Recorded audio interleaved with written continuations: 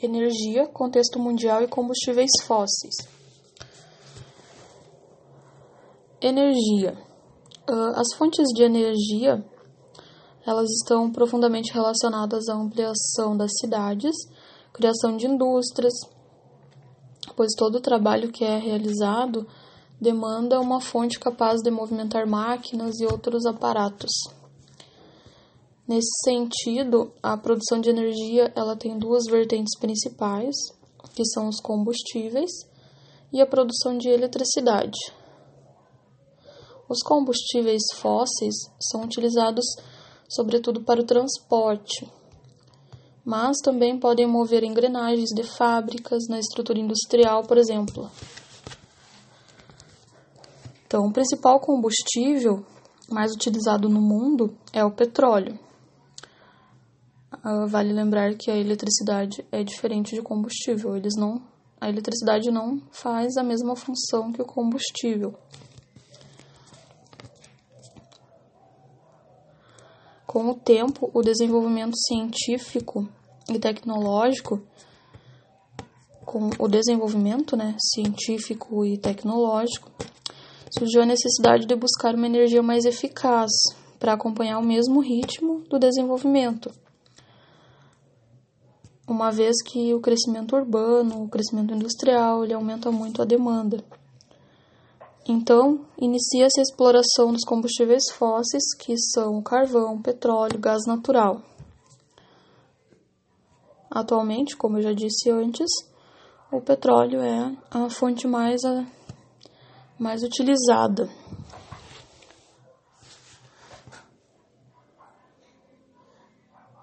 Então, a formação do petróleo, ela vem da decomposição de matéria orgânica acumulada durante milhões de anos no interior das rochas e das bacias sedimentares, encontradas no solo ou no fundo do mar. Os combustíveis fósseis, eles são recursos naturais, não são criados pelo homem, então, Porém, eles não são renováveis, ou seja, eles vão acabar. Um dia eles vão acabar. A partir da Revolução Industrial, destaca-se o uso do carvão mineral, durante a Revolução Industrial. A partir da Revolução Industrial, na verdade. O carvão, quando ele é queimado, ele libera grande quantidade de calor, aquecendo a água e transformando ela em vapor, movimentando, então, as máquinas que são utilizadas na produção e também nos transportes, tais como locomotivas, embarcações, etc.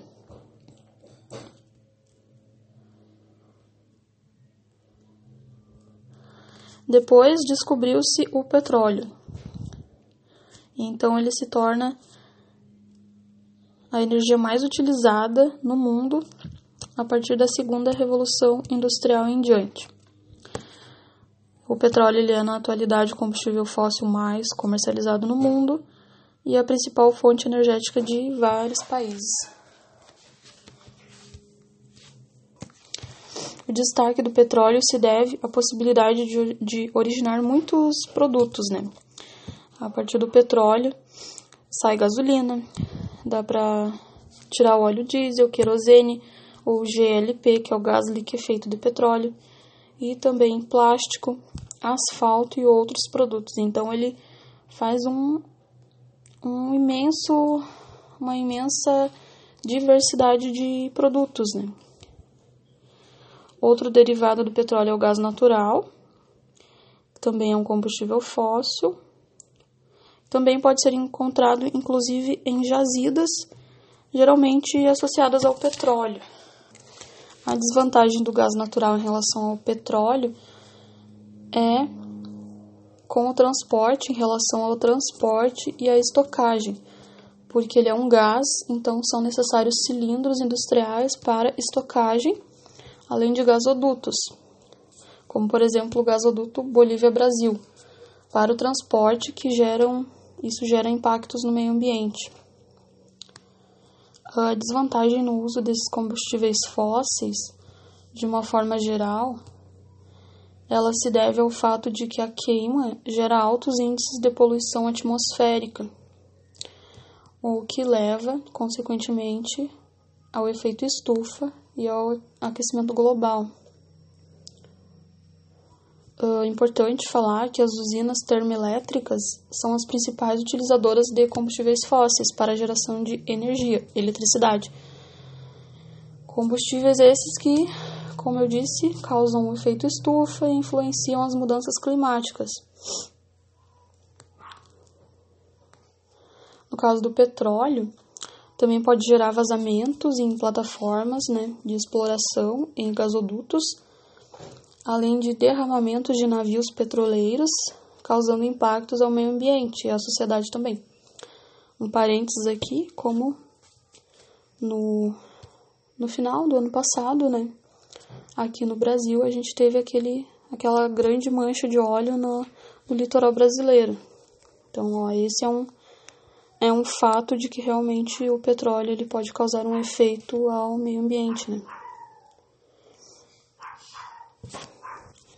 Por conta desses problemas, associado à dependência dos combustíveis fósseis, como os impactos ambientais e o fato de ele ser esgotável, tem crescido a indústria que é responsável por criar motores elétricos.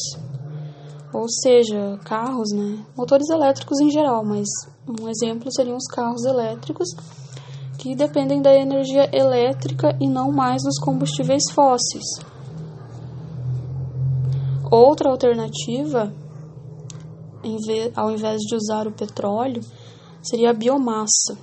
A biomassa é a energia vindo de plantas, como a cana-de-açúcar, a beterraba e o milho.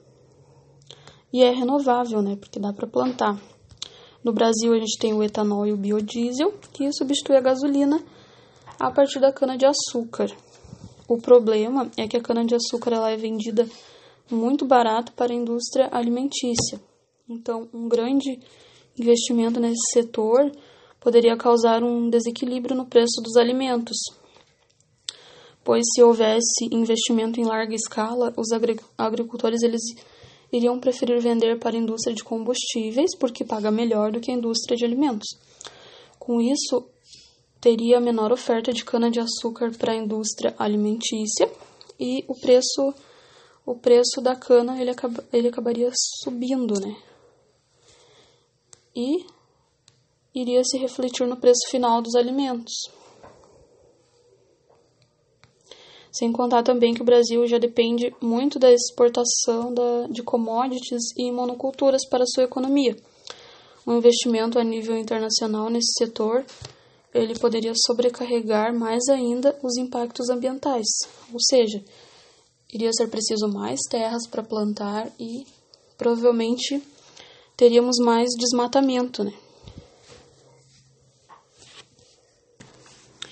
Então, para finalizar este resumo, o petróleo, provavelmente sozinha nenhuma fonte vai substituir ele, mas sim um conjunto de fontes vão substituir ele um dia. Uma aposta é o motor elétrico, como eu falei. Os riscos, dos problemas do etanol e do biodiesel, que são feitos a partir da cana-de-açúcar. É o risco do desmatamento, de uma crise alimentar.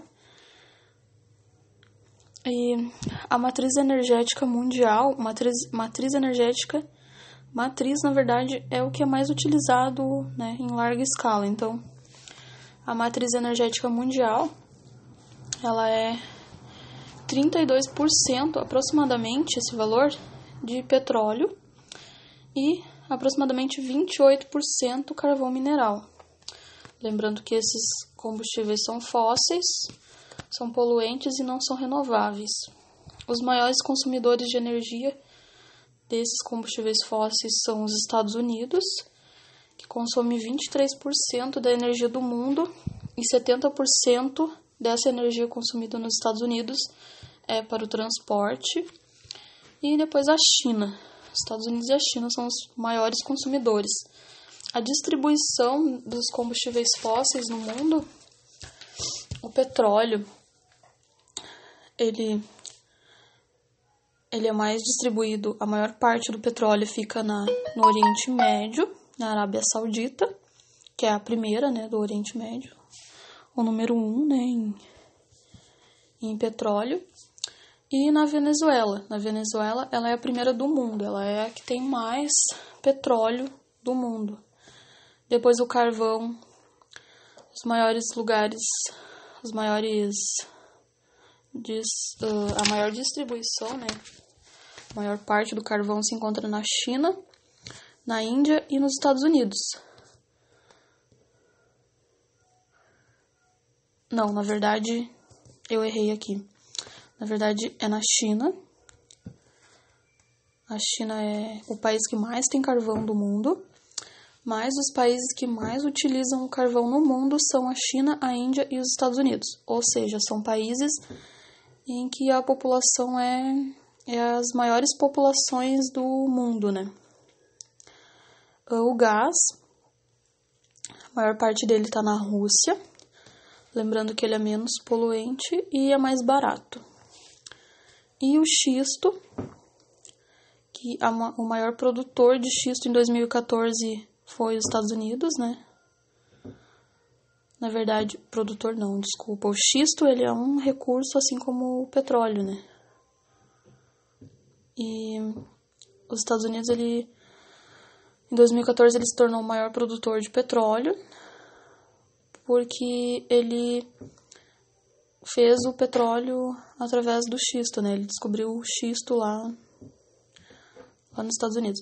O xisto, ele é uma rocha achatada, que é muito, muito concentrada, e é bem poluente, é mais poluente, e polui principalmente a água.